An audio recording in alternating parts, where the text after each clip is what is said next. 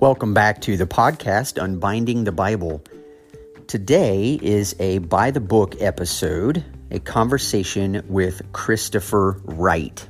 And I could not be more excited for the podcast episode that you are about to listen to. Christopher J.H. Wright is probably the author whose books have most profoundly shaped my understanding of the Old Testament. This goes back probably 10 years when I first picked up his Old Testament ethics for the people of God, followed shortly thereafter by his book, The Mission of God. I talked with Chris about both of these books briefly on the podcast because I wanted the chance to remember that so much of that is foundational to even understanding the book that we're going to talk about today on the show. And the book that I've pulled out is one that's really new for Christopher Wright. He is a commentator. He has several commentaries on books of the Old Testament. He has written several books. The two big ones then are the Old Testament Ethics for the People of God and the Mission of God. But this one is more of a popular level book. It brings in much of his scholarship from some of his bigger works, but it brings it down into a synthesized form, 170, 180 page book. But his book, Here Are Your Gods, Faithful Discipleship in Idolatrous Times, was just released September 29th of this year. And so I wanted the chance to help Chris with some promotion as well as recognize what I sensed were some building blocks of things he's written before, that he did in fact verify that his publisher had encouraged him to take some of that work that he has written years ago and to synthesize it for a new listening audience. And so today, I'm really hopeful, I'm hoping rather that you will be just encouraged by his book. I could not recommend it highly enough. I am going to begin reading it for a second time just to go back through and to let some of these ideas solidify. But Chris is an incredibly bright thinker and will give you and me both the tools we need to understand how do we faithfully read the Old Testament, an Old Testament that sometimes feels disconnected from our own world, especially when we talk about idolatry. And I've spoken a lot about idolatry on this podcast, so hopefully none of you regular listeners will be too awfully surprised by any of the things he says, although he is so succinct and so clear in the way he communicates these realities. But what is really powerful about Chris's book is how he takes that rich Old Testament foundation and how he brings it into the modern time. And how he shows us that as people, as citizens of a nation, we are no different than Israel of old. And I do remember growing up hearing a lot of the time, wow, those Israelites, I just can't believe that they would do things like that. And man, if I was there, I wouldn't have done it. No, actually, we would, because we are doing it. And so what Christopher Wright does is he brings a perspective right into modern day politics, right into ideologies, structures, systems, beliefs, ways of viewing the world, ways of using God and using God's name to justify things that actually are anti-God, as he's revealed himself in the person of Jesus. And writing as he does from London, he's not an American citizen and has never lived here. So it's interesting to listen to an outside perspective, not fully outside, he's still in the West, but to listen to an outside perspective as he's commenting on political realities, because most of our conversations about politics tend to exist from people within the system who very well may have a vested interest in one side or the other winning the political debate, but not Chris Wright. And he has been critiqued about this online, and I asked him about this critique, giving him a chance to respond about how people would critique his work or what they would accuse him of, and I was very thankful just to be able to listen to his responses. And so this is one for me in terms of a by the book. It's a highlight for me, being able to talk with the one person who has influenced me the most, and I'm just tremendously grateful for him. So I offer to you the conversation I have with Chris Wright about his book, Here Are Your Gods. I'm sure you're going to enjoy it, and feel free to pass this along to a friend who I also think would be encouraged by it.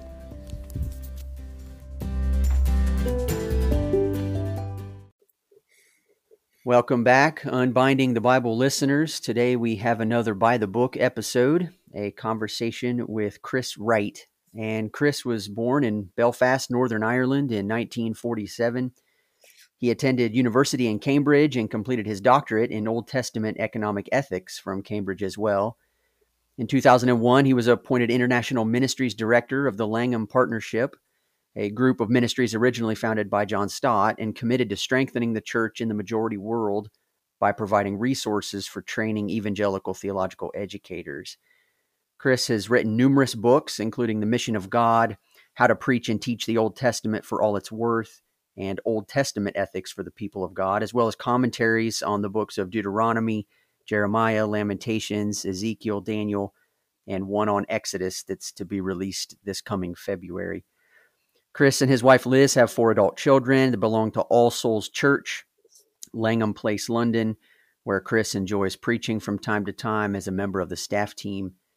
And he enjoys running, birding, and watching rugby, and has a passion for bringing to life the relevance of the Old Testament for Christian mission and ethics. And that's primarily why I've invited Chris to be on the podcast today, but I just wanted to bring him on. Chris, welcome. Thanks for being here. Thank you, Joshua. It's good to be with you. Yeah. I first came across some books of yours, Chris, several years ago. Old Testament Ethics for the People of God, I think, was the very first one I read, and The Mission of God shortly thereafter. And your Old Testament Ethics for the People of God, I think, to this point, is probably my favorite book of any sort on hermeneutics, on biblical interpretation, anything of that sort. I've just fell in love with that for well over 10 years, and it shaped quite a bit of the way I understand the Old Testament. And anyway, I just wanted to thank you for your powerful influence in my own life. And Well, thank you, Joshua. I mean, that's very kind of you to say so. You've read my 2 big books. That one and The Mission of God are the 2 real heavyweights. that's But the Old right. Testament ethics one, as you said, that was my area of doctoral study way back in the 1970s, looking at the economics and the ethics of the Old Testament of Israel. And so that's in many ways been where I started out. So it's the kind of field that I knew at that time and have tried to keep in touch with. And what I was trying to do in that book was fairly intuitive, really. It was just trying to help people to say, well, how can we actually use the Old Testament in a way that is, responsible and meaningful and not extreme one way or another, and of value to Christians who believe the Bible. Yeah. Well, that's exactly how it came across. And so I would say you succeeded in that goal, and very thankful. I had grown up in a context, very faithful Bible believing church, but tended to moralize the Old Testament, just a principle here, a principle there, but never being able to look at it so holistically, maybe the way you have.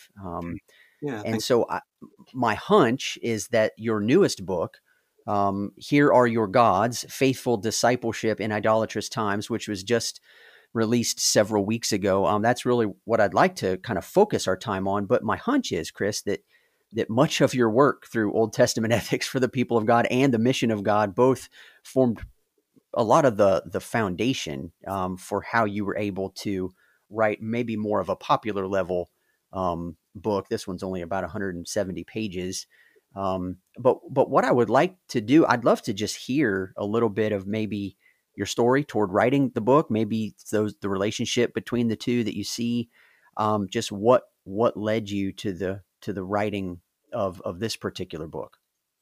Yeah, thanks, Joshua. 2 things, I think. One is that uh, I had actually included a section in the Mission of God book on an analysis of what the way in which the Old Testament particularly deals with the issue of idolatry. What are the idols and how do we recognize them, and why do people create idols? And there's a lot of in the Old Testament about that, which I think gets overlooked. All we think is, well, idols, yeah, bad, and then we just carry on. And so a number of people had said to me that those the particular chapter in the Mission of God which dealt with that was worthy of, in a sense, being extracted out of the book and maybe published on its own in relation to the kind of idols of modern times. And of course, there are a number of other Christian authors who've written about contemporary idolatry, so I'm not the only one by any means.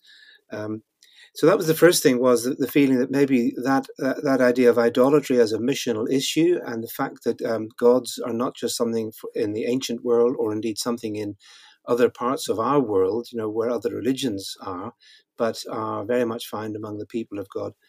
And the other side was that, yes, as you say, my book, Old Testament Ethics for the People of God, works on the assumption that, based on what Paul says in 2 Timothy 3:16, where he says that all Scripture is not only given by God, breathed out by God, but is also useful and profitable for training in righteousness and all of that. So my assumption has always been that what the Old Testament teaches does have relevance today. It has a paradigmatic or an exemplary power, that what God sought to do in Israel and through Israel was not just to be relegated to ancient history, but is actually revealing to us things and providing us with insights and analyses that have ethical relevance today. And so looking at contemporary world, particularly in Western civilization, it did seem to me that there is a lot that we can learn from the way the world of Israel went from the period of judges right on through the monarchy and through the international era and the politics and economics of that time, that is relevant, that speaks to us and says, look, this is the way things go when people choose to worship that which is not God, i.e. the idols. And so I felt that there was a need to highlight that and to say this is relevant, and then more positively in the third section of the book, to ask the question, well, that's all very well, but how should we then live? What does it mean to be disciples of the Lord Jesus Christ? The Lord Jesus Christ. Jesus is Lord. What does it mean to be disciples of the one who truly is God in a world that is so riddled with other idols? And so that's what the third part of the book is all about. Yeah, and I definitely will make a link for our listeners to find your book, and to get it for themselves, because there's no way in about a 45-minute conversation we're really going to be able to do justice to the whole thing. But yeah, it's interesting. I distinctly remembered your chapter in the Mission of God on idols, probably as powerfully as any of the chapters, and it's been at least 10 years since I've read that book. Yeah. And so it was neat going back and hearing you mention that in your book, but just to sort of repackage it. So, Chris, let's assume we've got some listeners here who've never read anything that you've written. So we're talking about idolatry. I'm sure maybe people have in mind the golden calf image, which is probably the most famous one from the Old Testament. But could you sort of summarize, I guess, or just how would you present initially the idea of just what are the gods, which is what your chapter 2 was, and how do you discern them? Like, how are we taking the biblical language and thinking about these things that we might say aren't real, and yet to those who worship them, they are real? So can you talk about that for just a little bit? Yeah, good. I mean, the title of the book, Here Are Your Gods, in quotation marks, is, of course, taken from that episode that you just referred to, the golden calf. That's the first time it occurs, when Aaron says to the people of Israel, after they've created that golden calf, when Moses was up the mountain receiving the instructions for the tabernacle, and he says to them, here are your gods who brought you up out of Egypt. It's an obvious attempt, on the one hand, to connect this idol that they've created somehow or other with the God that they just heard speaking to them at Mount Sinai and giving the Ten Commandments and so on, and who had just rescued them out of Egypt. So it is effectively a form of syncretism. They're trying, as it were, to hold on to some semblance of this being Yahweh, the God who had redeemed them, and yet it clearly isn't. It's a God of their own manufacture. They've created this God in order somehow to lead them forward, and so there's a certain disconnect here between what they want to think they're doing, which is still worshiping God, and what they're actually doing, which is creating idols. And that's very much the sort of syncretism that we see in the church also, where people want to think that they go on worshiping God. He's there on the Sunday, he's there in church, he's there on Sundays. In God we trust. He's the God who's going to bless us, etc., etc. And yet, in reality, we go after the gods of the people around us. We just almost unconsciously accept the ambient culture in which we are. The other place, of course, where that phrase occurs, "Here are your gods, O Israel," it's a double quote, comes later on in the story of Israel. There are words that are said by Jeroboam, who was the leader of the northern tribes of Israel, when they asked King Rehoboam, who was the son of Solomon, and who had insisted on perpetuating the oppression of the northern tribes that his father had started. And so these northern tribes came and said, please release our oppression. And Rehoboam says, no, go away. And so Jeroboam says, all right, we'll go away. And 10 tribes of Israel formed a separate kingdom altogether. They abscond, as it were, from Judah and create this northern kingdom of Israel. And then Jeroboam, who has started out like a kind of Moses figure, leading the people out of oppression, suddenly becomes an Aaron figure, leading the people into idolatry, because he sets up a golden calf at the north and the south of his kingdom and tells his people, you don't need to go to Jerusalem to the temple anymore. Here are your gods, O Israel, who brought you up out of Egypt. So it becomes a manufactured state religion. He's using the name of God and the apparent worship of God in these two sites really for the purpose of nationalism, for a kind of patriotic survival of his own state. And again, he's not the first or the last to blend together the faith in the so-called living God with a kind of excessive nationalism which identifies God with the state and makes God serve the purposes of the state. That's another form of idolatry which hasn't gone away ever since. So that's the meaning of the title of the book, Here Are Your Gods. It's suggesting that as the people of God, as Christian believers, we very easily fall into the same kind of trap that the Israelites of the Old Testament did, which was that somehow they wanted to preserve the worship of the God they thought they knew, Yahweh, the God of Israel, and yet they either created gods of their own to lead them, or indeed they succumbed to the temptations of a kind of national idolatry and co-opted Yahweh, the God of Israel, to serve the state. And I think those kinds of idolatry are very much still with us. Well, I think they are very much still with us. And I think that was what was really helpful to me about this book, because you identified, numerous times, and I just made several references, the 2 Kings 19, things that are fashioned by human hands, and Psalm 115, things that are made by human hands, those who make them become like them. And I think as you're now talking about national security, defense of the state, and other things like that, what would you say? You've sprinkled them throughout your book, but I'd love for you to talk to them a little bit. What are the kinds of things that we see the Old Testament speaking about that function, I guess maybe the functional idolatry, the way that bowing down to these images and serving them when the Lord rebukes his people, what is he actually rebuking them for? What are some of those specific idols?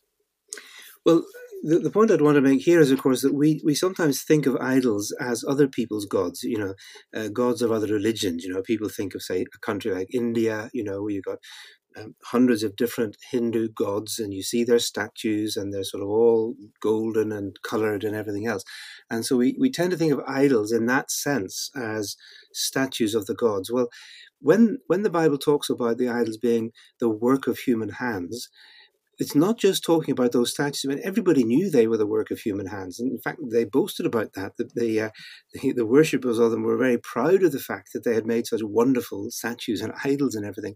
No, the point is that even, in a sense, the gods themselves, in what we might call a more spiritual sense, are the manufacture of human imagination. They are human constructs. They are, in some cases, ideologies to which we give total allegiance. That may be a political ideology. It may be a health fad. It may be the pursuit of some objective which becomes obsessive, which could be health or wealth or beauty, or in some cases sex or consumerism or whatever it may be, in which we are led to believe that in this we will find our happiness. This is what life is all about. This is what will give you real human fulfillment and joy and satisfaction if you will only follow this particular advert or this particular way of life. Then somehow everything will be wonderful. And that is a kind of conceptual ideological idol which easily captures our imagination and then becomes obsessive. And of course, people are then prepared to pay all kinds of price, all kinds of costs for that idol, because that's what idols do. They demand sacrifices. And we make those sacrifices and we pay those costs, and in the end, the idols fail us because we don't get the satisfaction we want, and we don't get the political arrangements that we want, and we are let down. That's what false gods do. So my book is trying to, in a sense, penetrate a bit underneath this idea that idols are just other people's problems in some other part of the world, and to recognize the extent to which our, in a sense, our buying into false gods, false ideologies, false idols in our own culture, including Western culture, of course, is just as much a problem, and that it's a problem in the church. You see, one of the things that strikes me about the Old Testament is that the bulk of the messages of the prophets were delivered to Israel, not to the foreign nations. Now, of course, you do get oracles against the nations, as they're called. All the major prophets have that, and some of the minor prophets too. And yes, Israel knew that the other nations worshipped other gods, in a sense, and they sometimes mock them for that. But the real issue is not that other nations worship their gods. Of course they do. That's just a fact. But when Israel, who is supposed to know the one true living God, Yahweh, their creator and redeemer, who's brought them out of Egypt and who is the creator of the ends of the earth, and they take this one living God and swap him for idols that have no power and no ability to deliver what God does, then that's appalling, says Jeremiah. It's monstrous. It's unnatural. And I would say the same is true today, that it's not surprising that the people in the world around us who are not believers, who are, well, like the rest of us, sinners, but sinners without the grace of God, that they go after all these things. As Jesus says, those are the things that the pagans run after because to some degree they're deluded, they don't know any better. But when the church, the people of God who know the living God and know that Jesus is Lord and claim that to be so, then we also defend these false gods and go after them, the gods of our culture, and are no different from the surrounding people in terms of our consumerism or our sexual habits, or our worship of violence and ways of doing things which are so contrary to the Spirit of the Lord Jesus Christ. That is where the real challenge comes. That's where the prophetic word is needed to tell the Christian church how the idols have penetrated and infected our lives, rather than just shouting at society outside. Yeah, well, I remember that part in your book where you make a really powerful distinction. You look at the way Paul in the New Testament speaks about idolatry in the book of Romans, written to a church, versus the way Paul speaks about idolatry and to those caught up in idolatry in the book of Acts. And in Romans, he's very harsh and speaks of it as wrath, speaks of it as judgment. But in the book of Acts, he oftentimes speaks as ignorance, because he's speaking to those who don't yet know Christ. Chris, that was just a powerful reminder. I mean, it almost makes you stop and scratch your head and think, oh goodness, wait a second. Yeah, that's right.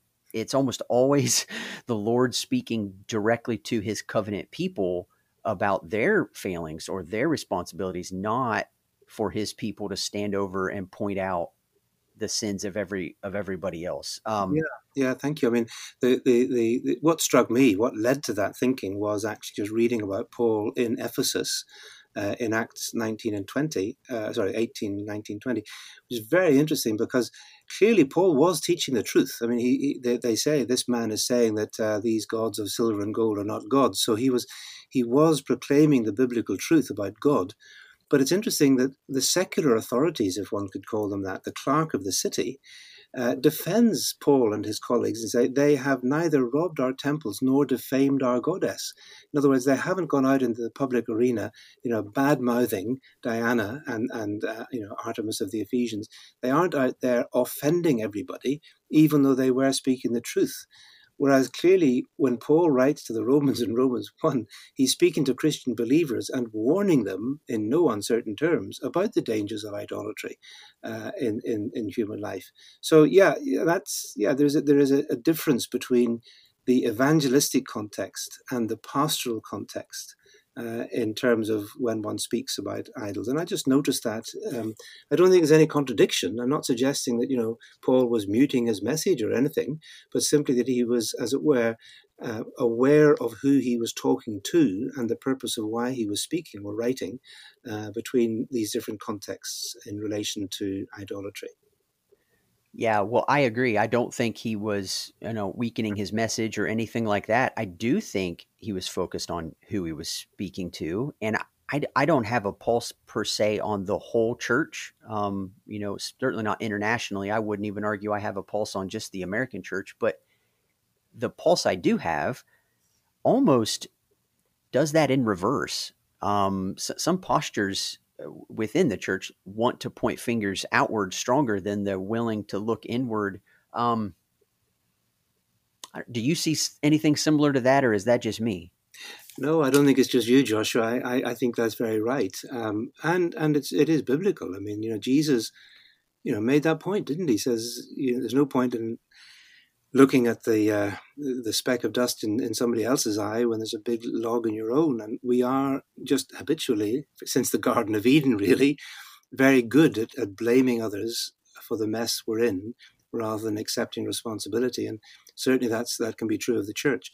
So that's also one of the reasons why, just almost changing the subject completely, but in the Lausanne movement at the Cape Town convention that was held in 2010, it's now exactly 10 years. It's this week, the 10th anniversary of the third Lausanne Congress on World Evangelization in Cape Town, that I, and with the approval of the leadership of Lausanne, made a presentation in which I was effectively saying, look, it's all very well for us as a whole gathering of sort of 4,000 evangelical men and women from all around the world to celebrate what God is doing in mission in the unreached parts of the world and among people of other faiths and everything else.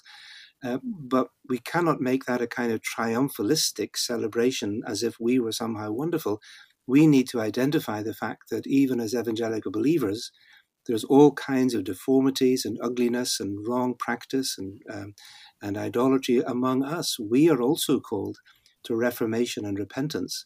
And that was a message that seemed to resonate with quite a lot of people, that we need to look to our own house. And I would say, particularly of those of us who are evangelicals, that even that word, sadly, is becoming, rather besmirched around the world because of what is sometimes now associated with it, which, quite frankly, in some cases, is a kind of idolatry. Yeah, I agree, and have been doing a lot of reading myself, and just as I keep studying and looking at political scenes and things of that sort, and which type of idolatries, right, and gods have captured the hearts of evangelicals, and I think that's a lot of the concern that I see that resonated with me as I read your book. I did want to ask you if you could speak for just a minute. You kind of wove, I thought, beautifully through the book, this understanding of how God's wrath oftentimes works in conjunction with idolatry, and it's not necessarily a one-sided, God's just vengefully angry because his people betrayed him, but sort of how the Old Testament kind of unfolds the way God's wrath comes in response to people's idolatry. Could you talk about that for just a minute? Yeah, both in the Old Testament and also, I think, in Romans 1. In the Old Testament, we sometimes, home in on God's judgment. He smashes into his people in wrath and judgment, and he throws them into exile and so on in 587 with the destruction of Jerusalem and the fall of the temple and all. But let's remember that was after 500 years of God's patience, in which God warns the people again and again and again, look, if you go down this road, and there were moments of repentance and reformation, under some godly kings like Hezekiah, like Josiah, and so on. But on the whole, generation after generation, the people refused to listen to the prophets and went the way of idolatry, which included a kind of political idolatry of trusting in their armies and their weaponry, building that up, making alliances with pagan nations, anything but trusting in God. And in the end, God is saying that folly is going to lead to catastrophe, a catastrophe which at one level will be simply the outworking of your own folly. This evil that you're doing will simply bounce back and hit you in the face. God, one might say, didn't have to, quote, do anything. I mean, once the Israelites rebelled against Babel and again, Nebuchadnezzar had enough and he comes and smashes into pieces. But in that human response, that historical level that was happening, God says, this is the hand of God. This is what God is permitting to happen because of human sin and folly. And it seems to me then when you come to Romans 1, what Paul discerns there is that when human beings give themselves up to idolatry and willfully choose to exchange the living God for all kinds of other idolatrous ways and practices, then, and he says this 3 times, in the end, God effectively says, well, look, guys, if that's the way you want it, that's the way you can have it. So here's what it looks like when human society goes the way of the false gods. You will end up with social dissolution, with violence, with interfamily destructiveness, with all the evils of greed and covetousness and hatred and division. And those are not so much the sins that God is judging, although obviously they are sins and God does judge them, but they are, in a sense, the outworking of the fundamental sin of idolatry, that when we turn our backs on God, the living God, whose whole purpose is for our good and for our blessing, when we turn our backs on him, then we, as it were, we fall into the kind of social breakdown, dissolution, and implosion that we're seeing. It's, in a sense, God's judgment works itself out in the processes of the falls, the fall of human society. And I think that's what the Old Testament showed again and again. As empires come and go, they rise, they collapse, they fall. And as we see in human empires, even in the millennia since Christ, empires rise and fall, they do their stuff, they become arrogant, they become violent, and then in the end they collapse.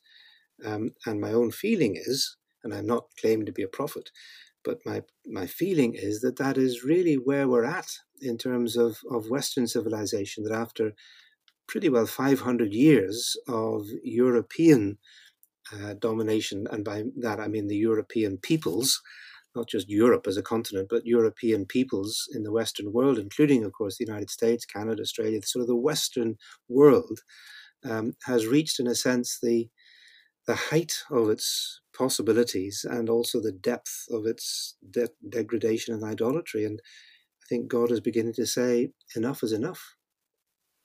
Yeah. Well, and you spoke pretty plainly about that toward the latter third of the book, just combining again with, pride, greed, aggression.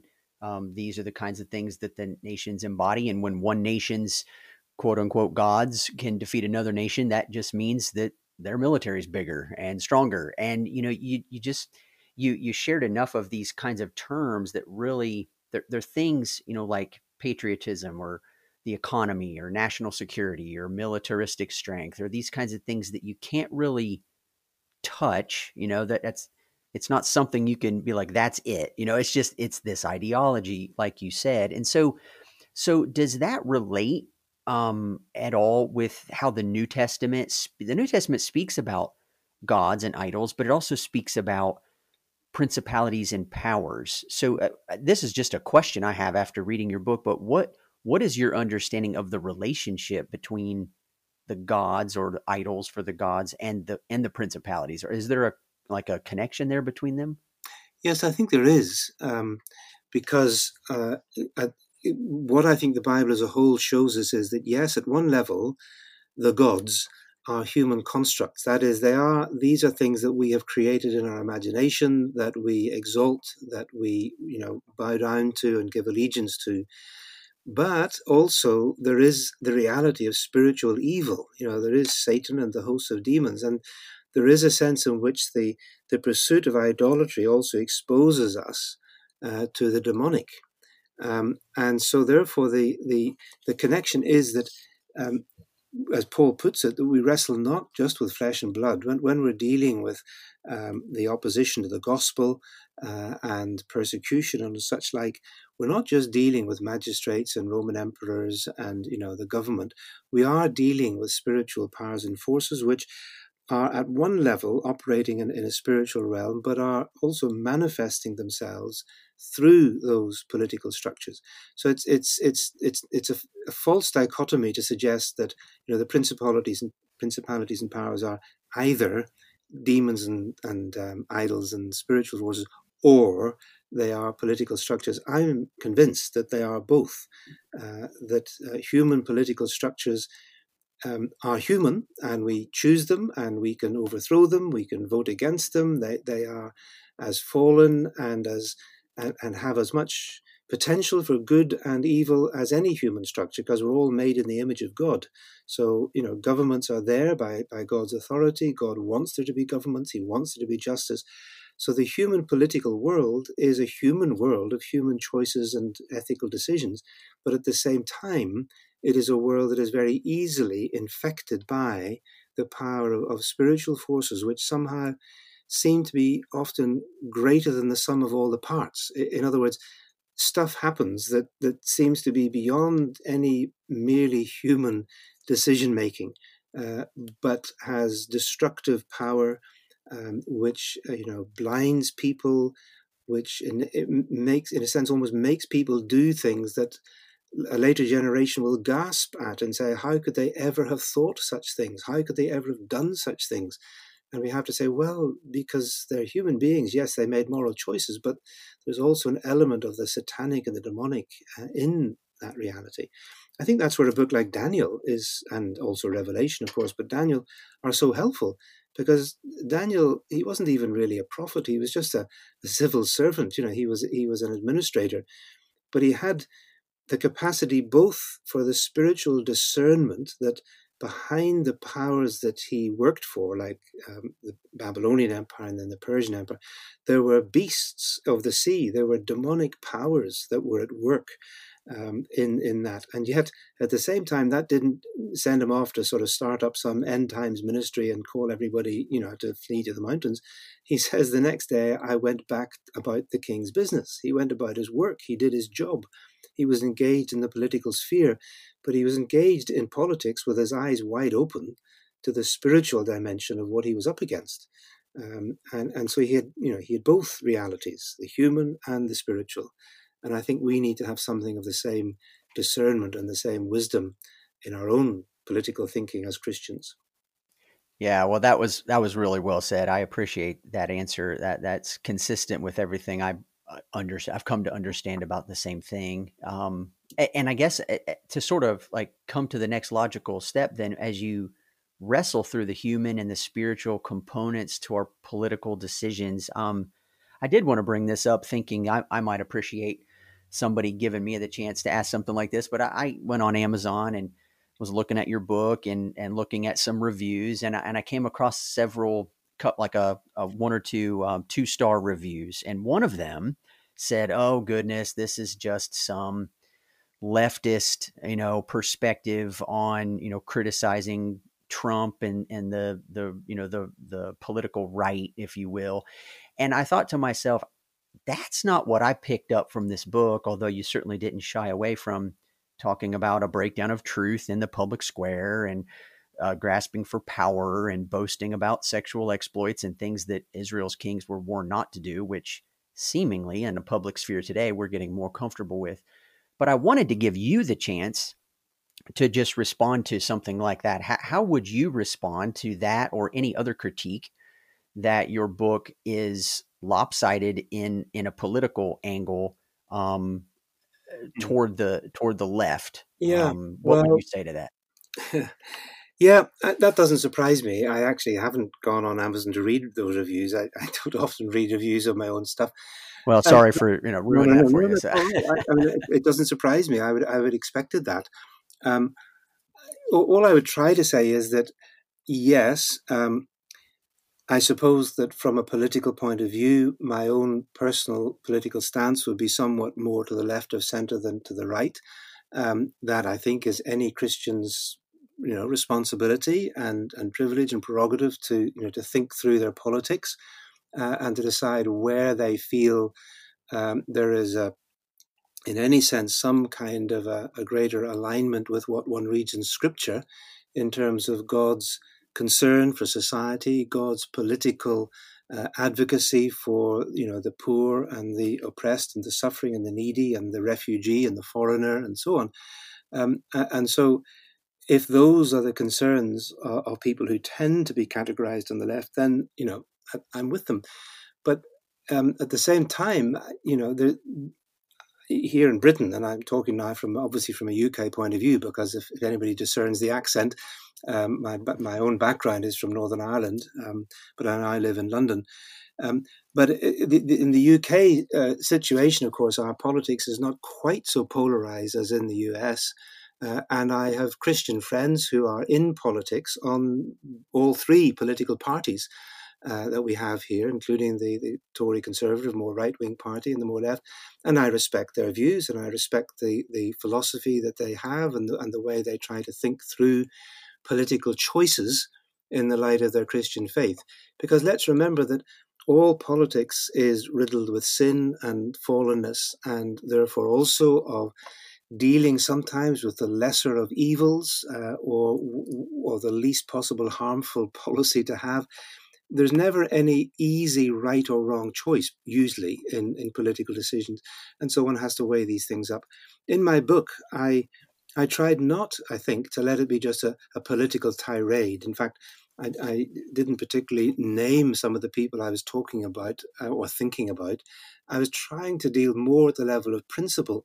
And you put your finger on one of those principles very firmly, because it really is worrying to me, this war on truth that has seems to have taken over our politics, and obviously you're aware of that in the States, but here in Britain too, the scale of easy lying and lying that never seems to have any consequences, even when it's exposed, in which people are able simply to clearly and obviously tell untruths, which are then quickly challenged, and say, well, they sort of shrug and say, oh, well, never mind. It's only him. It doesn't really matter. That's just the way he is. Well, it does matter. It matters greatly because God is the God of truth. And, the ninth commandment, do not bear false witness is a hugely important one. God is concerned not just to have good laws, because God gave his people good laws, but also to have good judicial process, that the whole process of law and justice depends upon people being prepared to speak the truth and to face the consequences if they don't speak the truth. And in the Old Testament, that was pretty severe. Perjury could become a capital offense in the Old Testament if your false testimony could have led to somebody being executed. So God is passionately concerned for truth in public life, and the extent to which that is now being trashed and despised to the point of being dissolved altogether is genuinely worrying. And I think it is one of the signs of a society which is now into the sort of Romans 1 situation. The lies that are just there eventually begin to become reality for the society, and God gives us up and says, well, if that's the way you go, that's the way you go. So yeah, I would respond to criticism like that by saying, no, I wasn't just trying to be a trendy lefty. I do genuinely try to educate my conscience by what I read in Scripture. And if I were to talk to people who would criticize like that, I would say, well, let's go back to the Bible. Let's read the law and the prophets and Jesus and James and the apostles and see what they have to say about social life and about some of the priorities that we should have as a society and in government and in the church. Yeah, well, thank you so much for that answer. That is excellent, and I think you made a comment in the book about the fact that we need to be people who know what the Bible says, and we're kind of in an age right now of some biblical illiteracy. And Absolutely. so I think I think I can say, as I said at the beginning, I think you you are the one person more than anyone, and I read a lot, but you're the one more than anyone who has given me just a deep love and a passion for understanding the Old Testament, and for that I'm immensely grateful. One last question, if I could, just to sort of tie in maybe other resources that you've written before. But I had a good friend say, "Oh, you're going to talk with Chris Wright. Just ask him this," and I'd love to hear sort of just some closing thoughts that you have for the general person. Then, if there's someone reading and they say, "I want to understand more," but yeah, the Old Testament. I mean, that's difficult. I don't really know where to start. I don't really know how to read it. The question is, what categories do we need to understand in order to faithfully read such a diverse body of texts? Things like, you do a lot of work on the land and people, blessing, kingdom. There's just so many beautiful themes interweaving, but it can feel like a lot. What would be just a few good principles for interpreting Old Testament that you would love to empower some just regular churchgoers with? Yeah, thank you. That's a very tough question, a very big one. I mean, I think I would probably encourage people to see not just the Old Testament, but the whole Bible as fundamentally the story of God from creation to new creation, through the fall, and then the promise to Abraham that through his people, the people of Israel, God would bring blessing to all nations on earth. That's the mission of God. That's the driving agenda of the whole story, is how will this God who created this universe and then watched us mess it up with our sin and rebellion, how will this God bring about the redemption of creation and the redemption of human beings? And it begins back in the Old Testament. It begins with Abraham. And then we need to see the whole of the Old Testament story as, in a sense, the slow progressing outworking of that plan and purpose of God, until ultimately, of course, it comes to its climax in the incarnation of Jesus of Nazareth. God becomes flesh. And then you have the centrality of the gospel, of the life and teaching and death and resurrection and ascension of Jesus, the Lord Jesus Christ, at the very heart of the gospel. And then the ongoing story of the mission of the church, the outpouring of the Holy Spirit and the church going out to all nations. That's the part of the story, of course, that we're still in, because we are in that part of the Bible. We are in the Bible. We are somewhere in between the resurrection of Christ and the return of Christ. And then the Bible points us, of course, to the final judgment, when God will put all things right and deal with all wrong and evildoers and put all things right. And then the new creation, when he will make all things new, and we will dwell, or God rather will dwell with us in the new heavens and the new earth. So my biggest hint or help to anybody trying to get hold of the Bible as a whole is see it as a story as a whole, and see where every part fits into that story. That's one reason why I wrote the book, The Old Testament in 7 Sentences, which was recently published by IVP. It's called A Brief Introduction to a Vast Topic. And it was an attempt to try to help people see their way through the Old Testament from creation right through, of course, towards the Lord Jesus Christ, to the gospel that comes with Christ. So that's another one that might help. Or the book Knowing God through the Old Testament, which looks at knowing Jesus through the Old Testament, knowing God the Father, and knowing the Holy Spirit through the Old Testament, again, published by IVP. So I think that's probably enough self-advertising for one conversation. Well, no, and I appreciate it. And self-advertising is great, because I've read, I think, most of those. I haven't read the 7 Sentences one. I'll have to check that out. It's a short one. You'll find it quite easy. Yeah, well, and it would be great, because I love some simpler resources that I know I could share with church members. Being a pastor myself, I know many of my members wouldn't read a 600-page The Mission of God, but they might read a 150-page, Here Are Your Gods kind of a book. So Good. That's good. well, Chris, thank you so much for taking the time to talk with us today. This has been a lot of fun, and Thank you, Joshua. I'm Good to really, talk to you. Yeah. really thankful for your ministry. Thankful for just continuing to write good books. I'll definitely have to check out your Exodus commentary coming up. And anything else you'd like to share with us before we leave? Things that are coming up for you, or things we can be thinking about with you? Well, just to say that although as you did say that I work at All Souls Church now in London, I'm an honorary curate there, but my main job is with the Langham Partnership. And if people want to know what that is, they can just go to the website langham.org. That's Langham. And that are ministries started by John Stott that are serving the churches out there in the majority world, where the majority of the world's Christians are, in Africa and Asia and Latin America. And my work is with Langham. That's wonderful. Yeah, I'll have to try to put a link to that in the show notes of this episode as well. That'll be great. Wonderful. Again, thank you so much. I hope you have a fantastic weekend, and maybe we'll get in touch at another point. Good. Thank you then. Okay. All righty. Bye-bye.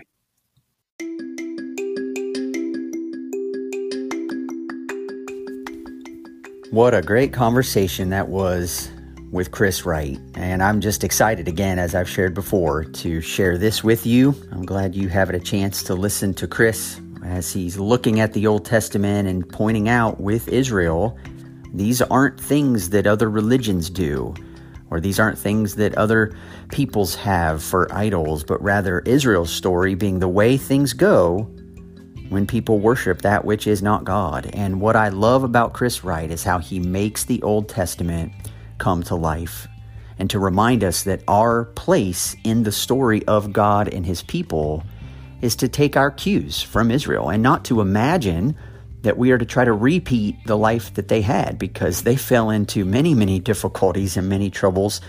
And that's what I love so much about Chris's work, is he can go deep for a long time into the culture, into the history, into the mindset of ancient Israel, and then to bring it up to the surface to show how much relevance their life and their story and their faith and their lack of faith actually has in our everyday lives. And so I'm really thankful again for this conversation, thankful that you can tune in and listen to it.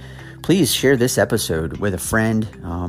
This, again, does capture much of the heart of the kinds of thoughts that I have and that have been trying to present to you on this podcast. In fact, many episodes of things that I've shared have come right out of things I've read from Christopher Wright's books and his work. So thank you so much for tuning into this podcast. If you would have questions or comments and would like to send those my way, you can send me an email at unbindingthebible@gmail.com. If you would like to leave a rating or a review or subscribe to this podcast, you can do any one of those on whatever app you are choosing to listen to this on. Find in the show notes would be a place for you to even be a supporter of the podcast. And I have several of you who are faithfully giving me 99 cents, $4.99, $9.99 a month to support the podcast. Thank you so much for doing that. This allows me to continue to produce content for you each week, by the book episodes, bonus episodes, working our way through the book of Revelation, etc. So again, I'm thankful for you tuning in. Hope you have a fantastic week. Talk to you next time.